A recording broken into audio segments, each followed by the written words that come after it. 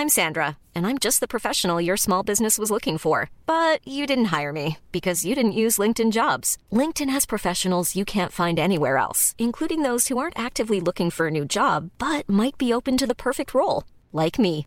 In a given month, over 70% of LinkedIn users don't visit other leading job sites. So if you're not looking on LinkedIn, you'll miss out on great candidates like Sandra. Start hiring professionals like a professional. Post your free job on linkedin.com/people today. There's never been a faster or easier way to start your weight loss journey than with PlushCare. PlushCare accepts most insurance plans and gives you online access to board-certified physicians who can prescribe FDA-approved weight loss medications like Wegovy and Zepbound for those who qualify. Take charge of your health and speak with a board-certified physician about a weight loss plan that's right for you. Get started today at plushcare.com/weight loss. That's plushcare.com/weight loss. plushcare.com/weight loss. This is the Let's Do the Right Thing podcast, curated and presented by Adam Hopkinson. Hello and welcome to the LDTRT podcast, a podcast helping you see where industry leaders have started with a new direction and, well, done the right thing along the way. Today I'll be talking with Dhruv Baker and asking specifically about Journey Today and what the best and worst things have been about it. And there are stories. About 2 days later, I was at work whinging about being bored. And I spoke to her again and she said, look, why don't you apply for MasterChef? And I thought, well, why not? So I Googled MasterChef application. Turned out that my application came in an hour before they closed it for that year. Oh, wow. Everyone was going to the pub and I thought, oh, I'll go to the pub. But you know what, I'll just send this and then I'll go to the pub. So had I not, the sliding doors things. Yeah. Dhruv, I also want to hear about what you're setting your sights on now and what's next for you.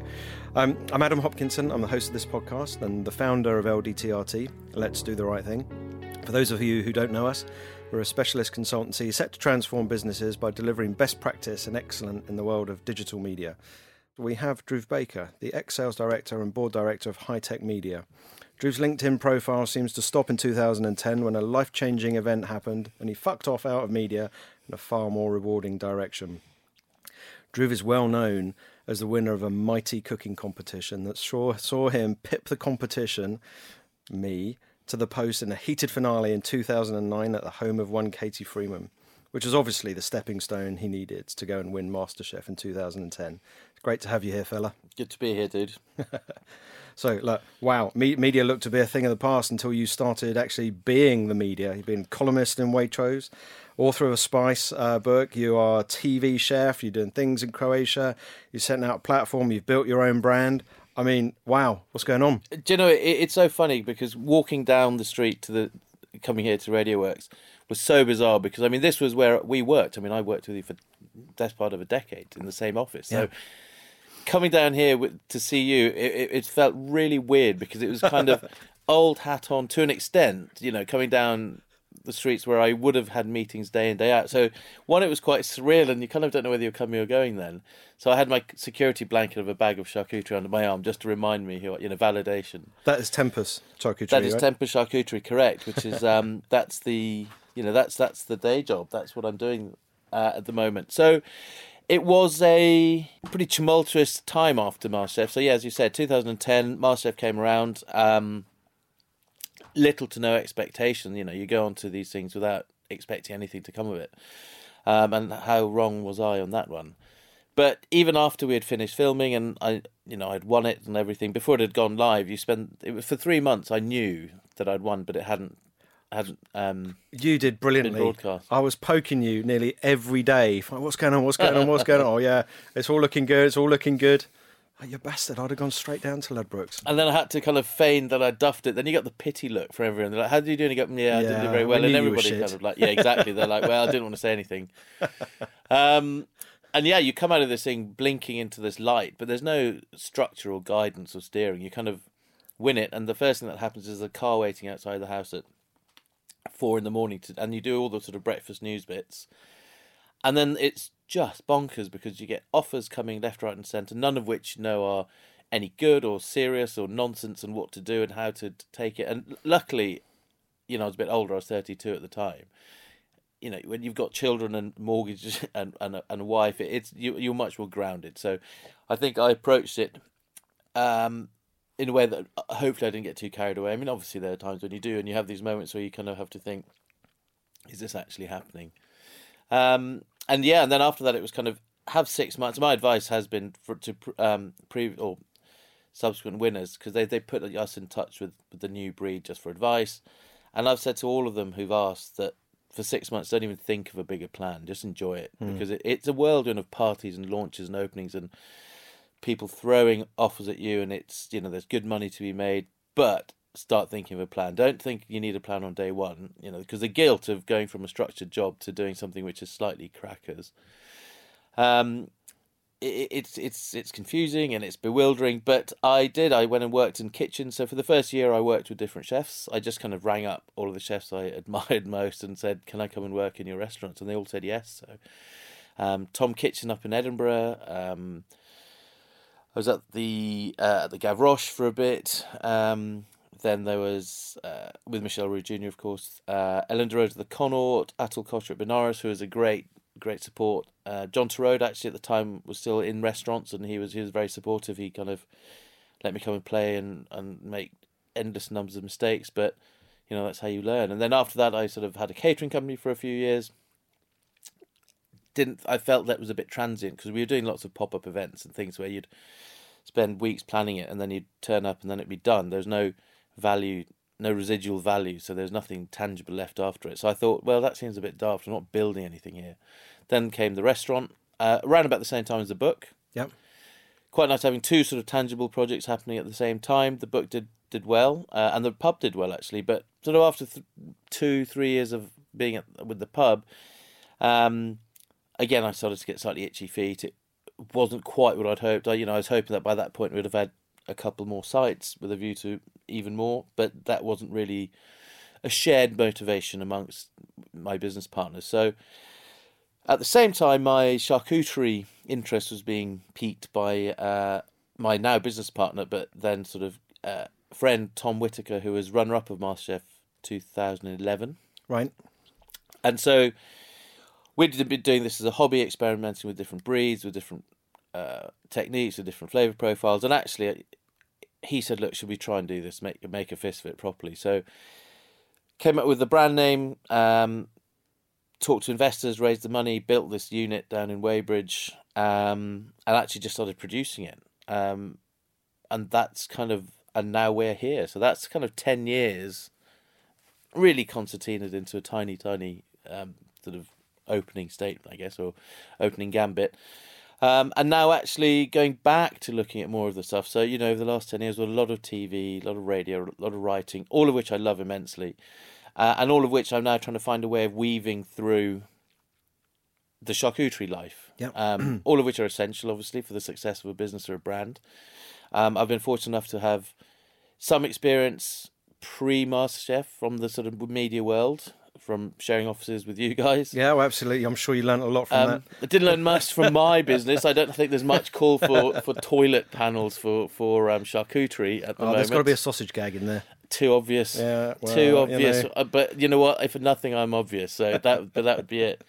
But actually, yes, in a way, the last 10 years have been a kind of training ground, really, because you do get to grips with, as I said, radio and TV and the media, which I'd always thought of as a job, but then you're actually living it, and you don't see it as a job anymore because it's just part of your day-to-day life. And now actually thinking, maybe it wasn't 10 years of just pissing about. Maybe I had learned some stuff that would be relevant, and actually it is. So now, building a brand from scratch, I mean, I guess you could argue that I was building my brand of myself, but that doesn't really count in my eyes. Whereas actually Tempus is a brand. We have a logo. We have we know what we're doing. No, we know what we want to do. Sorry, I should say. Yeah, but so you're a brand as well. So you are the winner of MasterChef, and you wrote the book, and there is interest in you and your opinions as well as Tempus. And actually, it's lovely to see that you're building a brand, having spent so long helping others do theirs. Yeah, I guess, and I'd never actually thought about it until you contacted me, until we spoke a week or so ago, and I started thinking back to it, and you think actually there is a lot of commonality with that and now, and actually piecing the two bits together, or the two halves together, there's a lot. I'm pretty sure I'm going to need to start thinking about a more structured approach to what I do, because it's all there. It's I've spoken about it as this kind of abstract principle where you're kind of half-heartedly selling an idea to somebody, but actually living it now, it makes perfect sense. So just trying to, I guess ultimately, if I could meld the two, the sort of the brand that was whatever I've created for myself with Tempus, and somehow create something greater than the sum of the parts, then it's a worthwhile exercise, I guess. Well, and it looks like it's been a worthwhile exercise so far. I mean, we're seeing it everywhere. It's been great. It's been fun. I've enjoyed it. And I think the difference came when, however much you enjoy a job, unless you're completely committed and sold and passionate about it, you're never going to be that good at it. I should speak to myself. I'm sure other people are. But, doing what I did for 10 years before MasterChef, I had no real passion. There was no...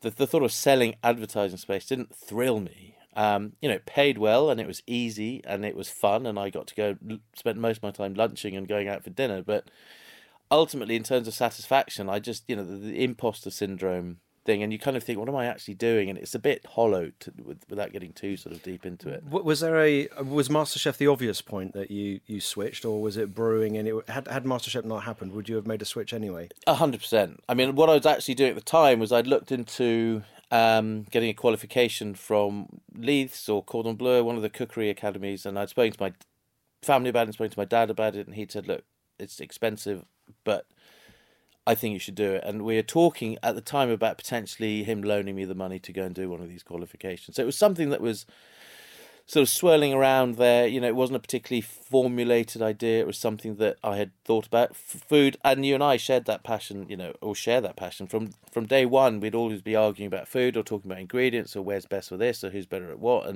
But then actually you think, is food really an option? Because going back 10 or 12 years, there wasn't this kind of proliferation of TV chefs. There wasn't the kind of media coverage and attention that bloggers... We didn't have bloggers. We didn't have Instagrammers, influencers. Social media didn't exist. Thank God. It was a much more binary landscape. That kind of immense fragmentation of media hadn't quite begun. It was beginning, but it was still very much kind of... The fragmentation was terrestrial versus satellite kind of TV. And otherwise, it was all still pretty much... you could write your media plan on the back of a fag packet because it was only like 4 options you had. Excellent. Done. That's lunch then? Well, that's why I thought, this is easy. But then obviously it's changed. And I mean, now I wouldn't even know where to start. When we're trying to come up with comm strategies and you're thinking about using influencers and you think that's not a real thing, but of course it is. And it's just because people consume media in a different way that I do doesn't mean it's not there. Absolutely. And actually that's the thing. It's that fear of not getting it right because it's something I don't understand and therefore is it a waste of money. Who knows? But yes, so that whole passion of food was always there, but when you've got children and school fees and mortgages, you kind of think, well, maybe that's just a pipe dream. You think, you know what, maybe it's not to be. And I had gone from wanting to do the cookery thing to then thinking maybe it's not meant to happen. And just that kind of intersection between those two thought processes. What was the push? Can you pinpoint a person? My wife wow. Actually. So it was 2 things. So one day we were, I was a real kind of... What was it? Dhruv, I'm hungry. Yes, can you just cook something? I'd be watching MasterChef and I'd be critiquing everything. And she'd sit there sort of gritting her teeth. And one day she said, well, if you're so bloody good, why don't you apply? And I sort of thought, that's ridiculous, there's no point. There's thousands of applicants. It's a lottery anyway. And then about 2 days later, I was at work whinging about being bored because I was playing Bejeweled after yet another 10-hour marathon of playing one-click mouse games at work. And I spoke to her again and she said, look, why don't you apply for MasterChef? And I thought, well, why not? So I Googled MasterChef application. This form appeared which had been kind of scanned in sideways onto a scanner somewhere, filled it out, sent it off, had no idea whether it was even a live application. It turned out that my application came in an hour before they closed it for that year. Oh, wow. I remember now I was going to send it off and everyone was going to the pub and I thought, I'll go to the pub. You know what, I'll just send this and then I'll go to the pub. So had I not, the sliding doors things. Yeah. Then got called in had a phone interview.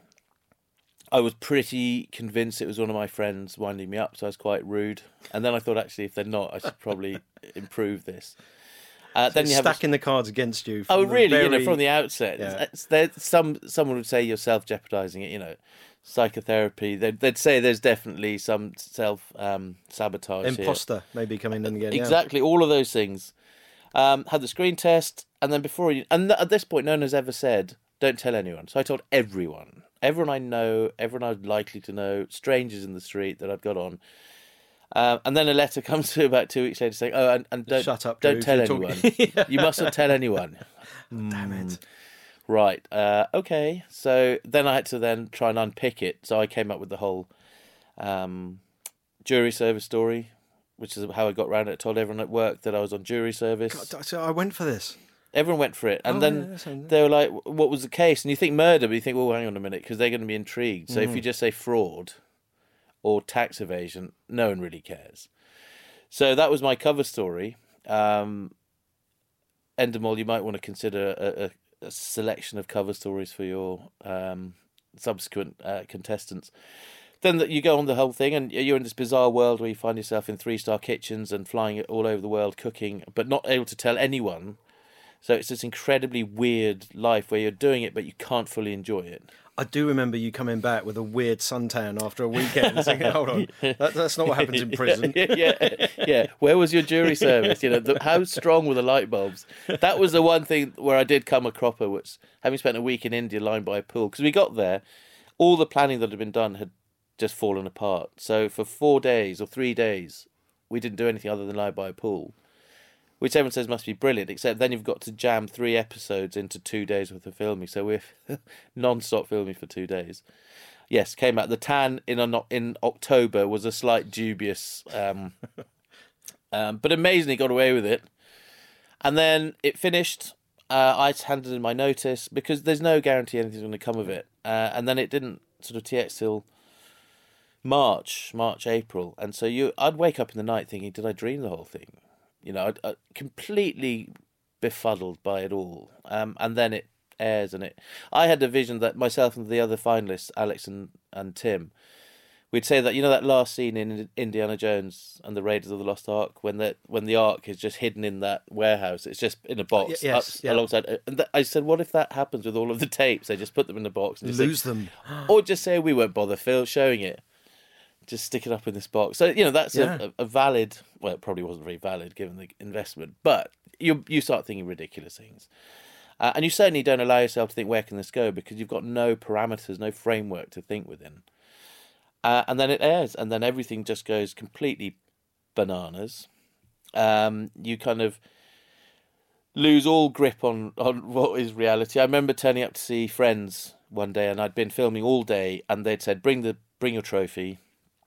And sort of car took me there, hair and makeup, do your cooking, whatever, running late, so car back, straight to the pub to meet these guys. And they had brought some work colleagues who I'd never met. And one of them kind of looked at me weirdly. Are you wearing lipstick? Well, one, he kind of wiped my face and he was like, what is that? And then he could see my bag and he reached down and he pulled out the MasterChef trophy. So it's almost like I had to have this validation by being fully made up and walking around with a bloody trophy in my bag.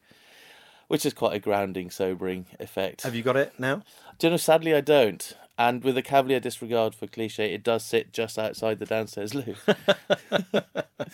So yes, it was very weird. But, while it was a brilliant time and it was just exciting because you were being flown all over the place, you were doing big kind of high-profile events and cooking for all sorts of people, you kind of, in the back of your mind, there's a voice saying you've got to kind of get a handle on this. You've got to do something constructive out of it, because this will burn out, because there'll be another winner every year, so there's always going to be another one, a fresher one. And we know that life, that memories are short, especially in the world of what say what now and especially with this fragmentation, this if you look at Instagram or the kind of programming that we look at, the reality TV type thing, there's always like 1,000 new ones, new people all the time. There's always new stuff. So unless there's something that really gives you something to stand out or a point of differentiation or something a bit more credible, then you're just going to be another one of them. Luckily, I guess 10 years ago there wasn't that much. I mean, now, where do you even start? Jewelry isn't a gift you give just once. It's a way to remind your loved one of a beautiful moment every time they see it. Blue Nile can help you find the gift that says how you feel and says it beautifully, with expert guidance and a wide assortment of jewelry of the highest quality at the best price. Go to BlueNile.com and experience the convenience of shopping Blue Nile, the original online jeweler since 1999. That's BlueNile.com to find the perfect jewelry gift for any occasion. BlueNile.com. Hiring for your small business? If you're not looking for professionals on LinkedIn, you're looking in the wrong place. That's like looking for your car keys in a fish tank. LinkedIn helps you hire professionals you can't find anywhere else, even those who aren't actively searching for a new job but might be open to the perfect role. In a given month, over 70% of LinkedIn users don't even visit other leading job sites. So start looking in the right place. With LinkedIn, you can hire professionals like a professional. Post your free job on linkedin.com/people today. Hey there, it's Michelle Norris. I'm host of a podcast called Your Mama's Kitchen. When I travel, I'm usually looking for a way to find a taste of home when I'm not at home. And one of the things I love to do when I am at home is entertain. And Airbnb allows me to do that. When I was in California recently, I rented a house that had a great kitchen. And when we were sitting around the table, we're all thinking, we're in someone else's house. Someone could be in all of our homes as well. If you have a home, but you're not always at home, you have an Airbnb. Your home might be worth more than you think. Find out how much at airbnb.com/host. Do you feel the same startup hustle that everybody else does when they're setting up business on their own? Do you have to force deals? Do you have to keep pushing things? And 100%, and I think hustle is the word. It's whether you're tech or food or fashion or aviation, it's the same thing. It's down to relationships. It's down to maximizing existing relationships. It's about forming new ones quickly and relevantly. There's meaningful ones. There's no point me trying to sell. I remember back in the day when I was in media sales, where it was all about the sale. It was about the deal, and you'd have these ridiculous stories of interviewers asking you to sell you a pen. It's like, do you want a pen? No. So, well, sure, okay, that's it. Next. You don't need a pen. They're like, no, that's all wrong. And you think, actually, no, that isn't wrong. Why would you be forcing this thing? And actually, now when it's my business and my product, why would I, I'm not going to go to a vegan wholesaler, right? Trying to sell this stuff. And, back in the old days. That's a whole market you're missing out on. Well, I've had people ask me about my plans for vegan charcuterie. Brilliant. How now, knowing the way that you respond to questions like that. I think you could probably fill in the gaps yourself. You know what? We'll actually come on to that because I know we're joking about it, but there are some quite relevant points. Maybe not quite as far as veganism with charcuterie, but you learn that you know your audience, know your market, understand what they want, understand at the same point. I could go to someone that sells nothing but charcuterie, but their price point is the entry level price point. There's no point in me speaking to them. They want volume and they don't want high price. It would be a waste of my time and a waste of their time. So actually what you learn to do very quickly is identify the right people, and actually identifying something that's the wrong person is just as important, because you're not going to be wasting your time. So a no is as helpful as a yes, especially this early on where time is so critical. As far as a commercial presence goes, I'm virtually the only one at work. Occasionally my business partner finds himself in meetings and stuff, but generally he focuses on what he does best, which is the production. And you split the roles between you and Tom? Yeah. Originally it was he and I and Zaba, our head of production, in a very cold room. So for the first 6 months of last year, January to July, I wore ski thermals every day, and we just stood in silence in a cold room doing butchery. It's quite That sounds terrifying. That sounds like an episode of Dexter. Yeah, or Saw or something. But it's you need to have quite a good, unusual mindset to be able to do that day in, day out. But it was essential because I know the process inside and out. If people want incredibly detailed technical explanations of processes, I can answer it. In the same way as if you're selling a product, you should know it inside out.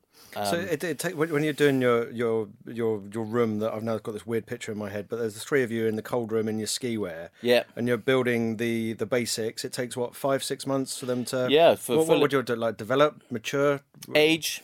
So what you do is, on a Friday the animals come in. Now these are big old beasts. They're around about the 200 kilo mark, 180 to 200 kilos, which is quite a big pig. And we get 8 delivered at a time. So, my maths isn't great, but I know that's more than a ton. Do the butchery, all the primary butchery done that day. On the Monday, you do all the whole muscle. So the difference in charcuterie is salami and whole muscle, effectively. One is a whole piece of meat. One is something that's minced and recased. Okay. So that's the kind of large differentiation. You have to ferment the salami, and the whole muscle doesn't need fermentation. But from that point, they go into an aging room, and they are in there for up to sort of 4 or 5 months. The ham's anything up to 12 months. The big leg, whole legs, anything up to 2 years. So. Is it seasonal? So can you do one batch and then the next week start another batch, and they're like 5 or 6 months delayed, and that's rolling? Yeah, that's exactly how we do it. So every week, every production cycle they go in. So effectively, you've just got this series of sort of touch points, but then when you run out of that, you start the next one. So you've just got this constant conveyor of stuff. So all the trolleys in the aging room were numbered. Right. So we know that's ready in week 1, 2, 3, 4, all the way around for the year. What happens when demand goes through the roof, though, and you sell weeks 1 to 12 in 1 week, means that you've got stuff which isn't quite ready, but demand screaming for it. So then you've got a variable price point as well, perhaps, or... at the moment, it's such early days where we doubled our production because we thought that would be about right and prudent in terms of growth, but I'd still under-egged it. So we're still short on 3 product lines where demand far outstrips supply. So wow. The logical point would be put up prices, but I'm trying to argue the case that let's hold the price and let's double production again so that we've got a wider base to build on. So just going back to those 6 months, so from a startup point of view, and this being about letting people go out and helping people think about going out and doing their own thing. So you've invested in the environment, the place you're doing it. You've got your ski wear, obviously, on your line item, that's clearly in there. Clearly. And so you've got 6 months where you're not generating revenue. So you've got to focus on cash flow. 100%. That burn rate is essential, and work out your cash requirement. And I think a lot of businesses come unstuck because they don't, or they underestimate how much cash they're going to need. We thought we did all right. We factored in a 20% margin on the build. The build came in at 35% over, so we're already 15% in the hole just on day one before we even laid down any meat. Started production, decided to increase production, so we'd factored in, for argument's sake, let's say $5,000 a month, but then you're actually ending up spending $7,000, so that's $2,000 a month. So for the first 6 months, that's another $14,000 or another $12,000. So it all adds up. We joked that if anything went wrong with the building, whether we needed ducting, it was just $5,000. How much is that going to cost? There was just a guy just on the other end of a phone just saying £5,000, irrespective of what had gone wrong. And actually, trying not to get distracted from the core of what you do because you're worrying about the money. It's tricky. I mean, I had sleepless nights. There was a lot of, nervous, unable to keep food down because you're panicking about paying bills and wages because you haven't got the cash coming in as yet. And it all feels like it's on a very, very it's all hanging on a thread, because you think if anything goes wrong, if we duff a batch, or if the climatics go down, if there's something, you've had it. So I think if I did it again with hindsight, I would have been braver, because you're obviously terrified that you're going to upset an investor. If they're putting in a huge amount of money, yes, Tom and I, we did put in some money, but we aren't taking a salary for 2 years. So that's quite an investment, as well as turning down any other job. So your opportunity cost mine was massive because of what I was already doing. So I'd say that make sure you've got that cash requirement really tight, and actually look at those numbers. And this is something I learned from one of our investors, Dan, who had said you've got to look at those numbers every day, all day, every day. You need to be on top of them, because it just magnifies. If you're off by 1% here and 0.5% there, and something goes wrong and someone doesn't pay, and all of a sudden the thing all magnifies and snowballs into a disaster. And you could be on the verge of launching the most successful business in the history of mankind, but your cash flow sliding doors screws you. Get it right. You just think, it's not right. How many good ideas have ended up tanking? I don't know. That's rhetorical, I guess, but 4. 4?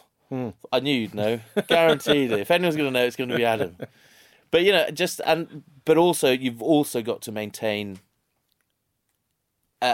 everything it is that you've done to get you to that place in the first place. And you talk about sleepless nights, and I understand that and worrying about it. But you and actually probably need to rephrase this differently. But you and Tom are holding hands, not at that point, but yeah, you're thankfully. in it together, and you're help. Totally on the same page, and you've got each other's backs. And yeah, there's a huge amount of solace that comes from that. I mean, the other thing that really helps is my wife has been immensely supportive from day one. She could have had every right. When I said, the pub's not really working out, she could have said, suck it up. Until you're making money out of that thing, you're not leaving it. But she didn't. She said, she knew that it wasn't the right thing for me. She's always had this kind of innate ability to know what's right and what isn't for me. And she believes the charcuterie thing, to be the way, where I need to be and what I need to be doing. And she's in the industry. She works in advertising. She's a managing partner at a planning agency, so she understands it. But actually, without the benefit of that financial support from her, I couldn't have done it. So yes, I'm not drawing a salary, but she's carrying the can financially for us, in its entirety, the whole sort of financial burden. So. She's very philosophical about it, but it kind of kills me because you kind of want to help. I don't want her to have to carry it for much longer. And just very fortunate. I know most people probably wouldn't have that situation, so I'm very lucky to be in that position. So there's a few things coming through here. You've got support at home. Yep. You've got support with your partner. Yep. You've got investment ready lined up. You've got the product. Yep. You've got the talent. Yep. You're out in market. Yep. You've got the drive to make it work. You can clearly see that coming through. Is there anything else that needs to get added into that mix? Do you know, even with all of that, you can feel like you've got nothing. It's so weird because you have this feeling that, how do I even start this? Where do I start? We need to sell X to break even, and that translates as 1,000 kilos a month, call it a ton. Where do you start? And I think I just kind of ran at the market without a very structured plan. I'd been fortunate to make a lot of contacts over the last 10 years in the kind of world of fine food.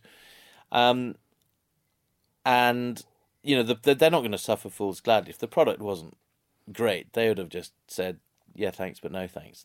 You don't get preferential treatment. Okay, you'll get the door open, you'll get a seat at the table, but if the product's not outstanding, it won't really go very far. So I guess the last 10 years helped open a lot of doors. But then actually once you're in through that door, it's down to the quality of the product. And that's where Tom comes in. If his training hadn't enabled him to be as technically proficient, then that would have happened. So yes, you're right. Support, sharing the burden with somebody else. I've got friends who have gone into this industry on their own. One who's in the spirits world doing a mezcal brand. He's on his own. He flies maybe 3 weeks in every 4, and it's brutal. I couldn't do it. I mean, it's you underestimate how difficult it's going to be. So yes, support essential any way you can get it. Financial underpinning key. Know your product inside out. Know your market. Know where you're going to be selling it to, and actually work out if the market is big enough to sustain whatever it is you're doing. Because quite often you could say, I've got this incredible product, and it could be the best product for 2 people on earth. As long as if they're willing to spend £500 million on it, then happy days. But that's a lot of sausage. None of it's like a platinum toothpick with their initials on it or something. Yeah. So so why you're doing it then? Have you got a mantra? Is there a phrase? Is there something that you turn to actually? That's why. Work in the business, not on the business. Okay. Oh, sorry, work on the business, not in the business. You could have. I guess it's a simple case of having the right tools for the right jobs. We could have cleaners in on whatever hourly rate you'd pay, or Tom and I could do the cleaning. And yes, you're saving a day by day, you're saving a bit of money, but actually long term, no one's doing the bigger picture stuff then. And that's where the business can come unstuck. If you start saying, I need to save money now, so you start doing fairly menial jobs which aren't particularly skilled, anyone could do them. So who's doing the more strategic stuff? No one. And then you find that the ship's kind of just floating around. There's no real direction to it. And I think it's easy to be busy. But not productive. It's the easiest thing in the world. You could run around and packing stuff and buying stationery and you can fill your day with menial jobs, but that's not going to benefit anyone. You think, I'm helping my employees, but you're not, because if you're not growing the business, that's not helping them at all. And you need to constantly be keeping an eye on that. because it will creep in and you'll do a little bit here and half an hour there, and before you know it, you've lost a week or two doing something that's fairly menial that you could have got somebody else to do. And actually, you've then got to catch up those 2 weeks that you've lost effectively. Do you and Tom have anybody that you feel that you kind of answer to? Do you have a mentor that just helps keep you in check? Actually, yeah, one of our investors. So he's our primary investor, and he never set out to be a kind of mentor. He when he speaks, people listen. His advice is always good. It's always considered. It sounds like he's not really taking anything in, but he's taking it all in, and he's just sort of mulling it over, and he'll just say one thing. He'll maybe one sentence, and it kind of encapsulates everything. So generally, that's who I go to if I've got any questions. I've got some friends who have been in the food business for years, very, very successfully. They're always happy to give me advice, and I think also ask advice, learn from these people. They've done it forever. When you see these people kind of coasting, they're not coasting. They've worked incredibly hard for 20 years to allow them to now be in a position where they can ski all the time and go abroad and enjoy it because they've got a great team around them. Always look for people who are better than you are.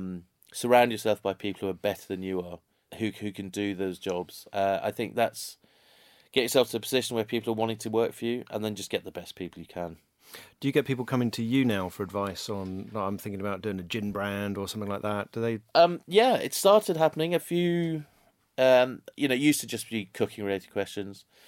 Then it comes to become bigger picture, sort of food related. And now it's kind of people saying, I'm going into business doing this. Have you got any advice? Or we've got a startup. Would you mind? And you kind of think, God, I'm just at that point myself. But actually, that first year and a half is critical because while you feel you haven't covered a lot of ground, you've done way more than you think.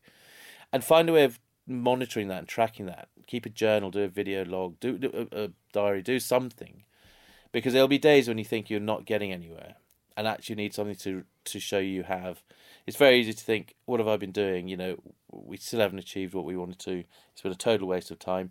That's kind of catastrophic thought process in an infancy of a business. So you need a thing to look at to say, this is what we've done, and keep track of it, whatever it is, whatever metric you need to use, but have something, whether it's a list of stockists or celebrities who've eaten it or bought it or tried it or filmed it, whatever it is the space you're in, find a metric that you can use to say, actually, we are moving forward. The thing I'm trying to get to the moment, I keep thinking about this idea of a snowball, of just patting ball onto a snow onto a snowball, and eventually that inertia is going to get overcome by the weight of it, and then away it runs. And so it's a kind of analogy that works and doesn't, because at the same time you don't want this thundering thing out of control, running out of control, which it happens. It does happen. Yeah. The harder we push on the sales front, and as demand grows massively, it outstrips supply. So I've got to rein it back, and it's not a natural feeling to kind of half sell, to half promote your business, because we can't back it up. So it's having that snowball moving, but within control of however you control it. But if it runs away with you, and then you do things like you cut corners and you get product out too early, or you try and find ways of making it quicker, which isn't going to be as good. And then all of a sudden you've got a much bigger company, but the product is no good. And that's the beginning of the end. And we've seen it time and time and time again. Be it high-profile restaurant groups. It doesn't even have to be in the food world. That's my kind of go-to environment. But too quickly, too fast is never going to be a good idea. Not when you're making something tangible. I completely agree. Wow. Are you seeing anybody else moving out of media land and following into a crafted world like you've done? Do you look around and there are so many instances of people who've left agencies. So going, the Byron Burger guys were from ad backgrounds, and I picked up a magazine and there was setting up a couple of drinks brands. There are constantly, I think media by definition will have creative people, but also commercially driven people, deal makers. Exactly. And media is that bit where the art and the science and the money meet. So you're gonna have an interest in at least two of the three of those. And I think by definition, you're gonna have at that interface people who spark ideas, or the other thing is you're gonna meet like-minded people that you're gonna be able to work off and with, and I think that's a really interesting confluence of convergence of different facets of that business. And I think that more than many businesses, I mean, the city's the other one. It tends to be a lot of people from the city will then leave because they've got the financial backing then, make a lot of money quite quickly, access to virtually unlimited pots of it. Someone's going to have an idea. And I think it's interesting to see what they do. A guy I've known for years has left one of the kind of high profile banks to set up an amazing brewery down in Brixton Brewery, which has done amazingly well. I'm talking to somebody about doing a Tempest gin. So I was going to ask then, so is the brand going to differentiate into other areas? So what goes with charcuterie? I mean, what's the next bit? So I think we are so early into our infancy that we're not going to think about anything else. I woke up the other night convinced I had a range of beers, Tempest beers. I woke up convinced, and I was angry with Tom for forgetting to remind me, and I hadn't been selling these things. So you're angry with Tom for getting to remind you about the dream that you just had? Yeah, no, in my mind I was, why the hell haven't I been reminded about the beer? I should be selling the beer. But you've got to stay focused, as you said, exactly. Build the quality and build the place and get it out. And so we do something once a month where we'd sit down and have loads of good ideas, but then what we do is we crush those ideas then and there. We don't leave them on the table. We talk each other out of them. And we leave the table with nothing else on it. To stay focused. But you've got to crush it, otherwise you'll keep thinking about it. So it's like, what have you thought about? He said, well, I wanted to do this and this and this, and I'd like to do that. And then it's my job to convince him he doesn't want to do that. And similarly, I'll have ideas, and his job is to convince me out of it, because then I need to focus on what I do and he focuses on what he does. But I am going to do this gin. Small batch, and it's going to be with the same botanicals I use in our air-dried ham. And it's designed purely to go into a martini to drink with that ham. Right. It's not designed to go with tonic. It's not a kind of... It's a kind of hardcore purist's gin that is designed just to go with that ham, because it's the same botanicals as we use in that ham. Beautiful side-by-side thing. It's a kind of closed circuit as far as another project's going to go. It's not something that we go off-piste, focusing down something that's completely non-core. But it keeps a bit of excitement around it. We need to have a degree of R&D just to keep the excitement. Tom and I are both from a chefing background. The creativity is what kind of we thrive on. If you find yourself making exactly the same product range, it's like cooking the same dishes all year. You lose your marbles. So we have a degree of R&D, and every so often he hits gold. So we're as far as I know, the first producer of British mortadella.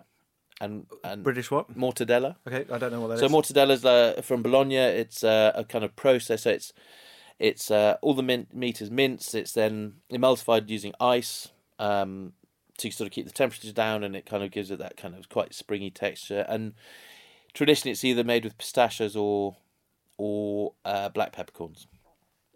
And it's very early childhood memory of kind of that exciting food, stuff that's different. Charcuterie when I was a kid wasn't very well established, so we had to go at it, and it's great. It's done like mortadella, because we never set out to create a facsimile of anything. I think if you're going to do something, give it your own identity. Otherwise, you're just making a version of something that's probably never going to be as good as the original. People say, "Will you make a Parma ham style ham?" No. How about an Iberico style ham? Absolutely not. We are making our own products that, while technically might resemble something, they are very, very different products. And actually, people, when they eat it, recognise that immediately. The flavour profile is the kind of equivalent of a Sonic logo. There's no logo, there's no branding on them, but if I can weave a flavour profile into it that you'll recognise, and I hope you will, once you've tried that lot, I'm pretty sure that if you tried it again, you'd recognise it as a Tempest brand. I will try them all tonight. Yeah, in just one big sandwich. Scooby-Doo style. Sauce. Yeah, just douse in that.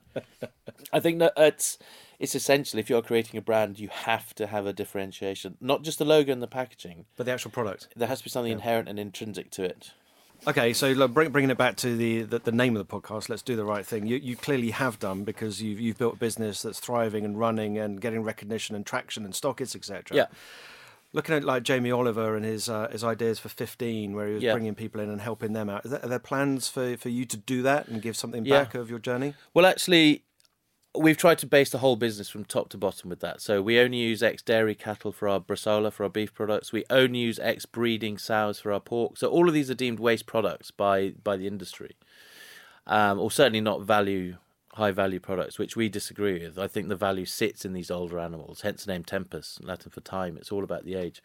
But similarly, I've been doing some work with an amazing, well, it's a charity, but it's a commercial entity as well, called Liberty Kitchen, based in Pentonville Prison. And I'm now talking to them about doing a kind of apprenticeship scheme where you get these guys who, for whatever reason, have found themselves in prison. And actually, by going through the Liberty Kitchen training program, they learn how to cook. And then I'm trying to plan something with them. So we've got a steady flow of people who want to work. It's a narrow skill set in this country, making charcuterie. So if these guys can learn everything from butchery through to curing and fermenting and smoking and making all these products, they have a skill set they develop. And actually it sits with that kind of ethos of ours of using assets which society doesn't deem that valuable. But actually we see value in these places. So it is a case of putting our money where our mouth is. But actually, we're not talking about any of this in our comms. It was just launch the product. Because you start talking about that early on, people see it as a charity, as a bit tree huggery.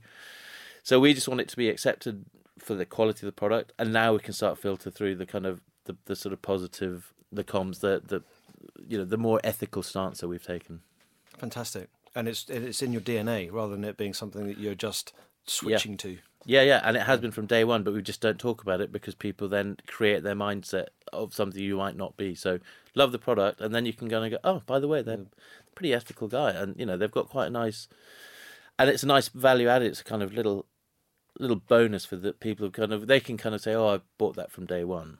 Yeah, exactly. But they bought it because they liked it, and they didn't have to because it's nice to add in. I didn't want to do it the other way around.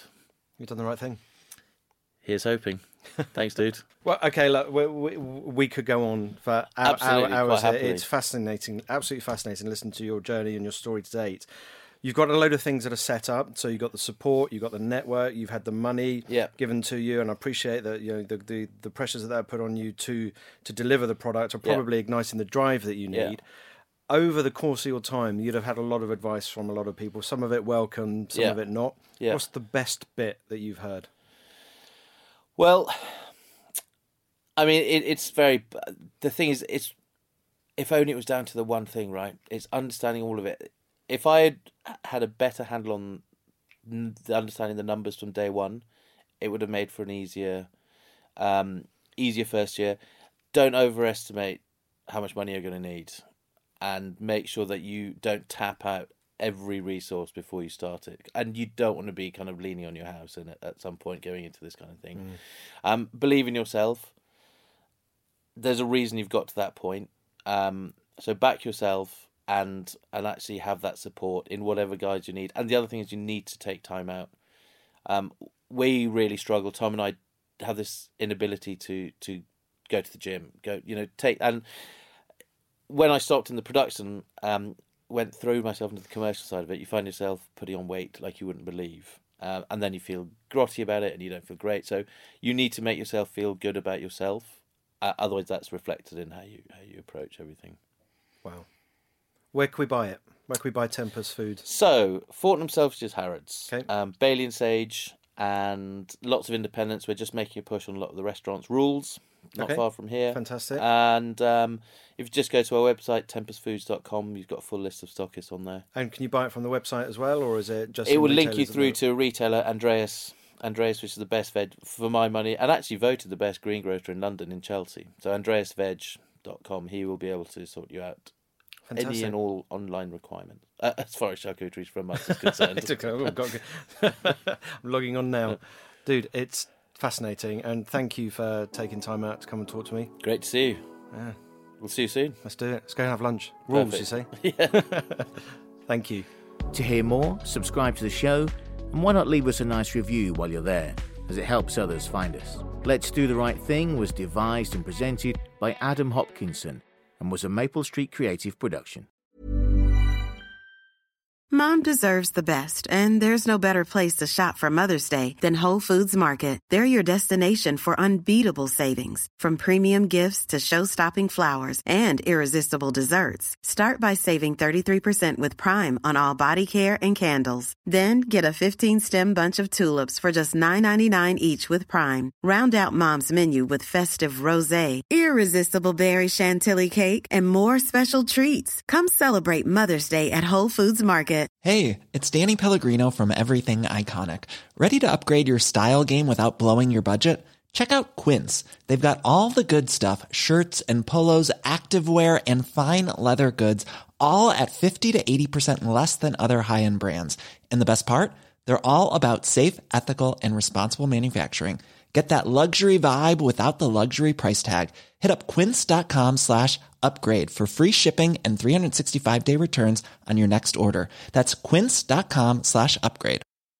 Mom deserves the best, and there's no better place to shop for Mother's Day than Whole Foods Market. They're your destination for unbeatable savings, from premium gifts to show-stopping flowers and irresistible desserts. Start by saving 33% with Prime on all body care and candles. Then get a 15-stem bunch of tulips for just $9.99 each with Prime. Round out Mom's menu with festive rosé, irresistible berry chantilly cake, and more special treats. Come celebrate Mother's Day at Whole Foods Market.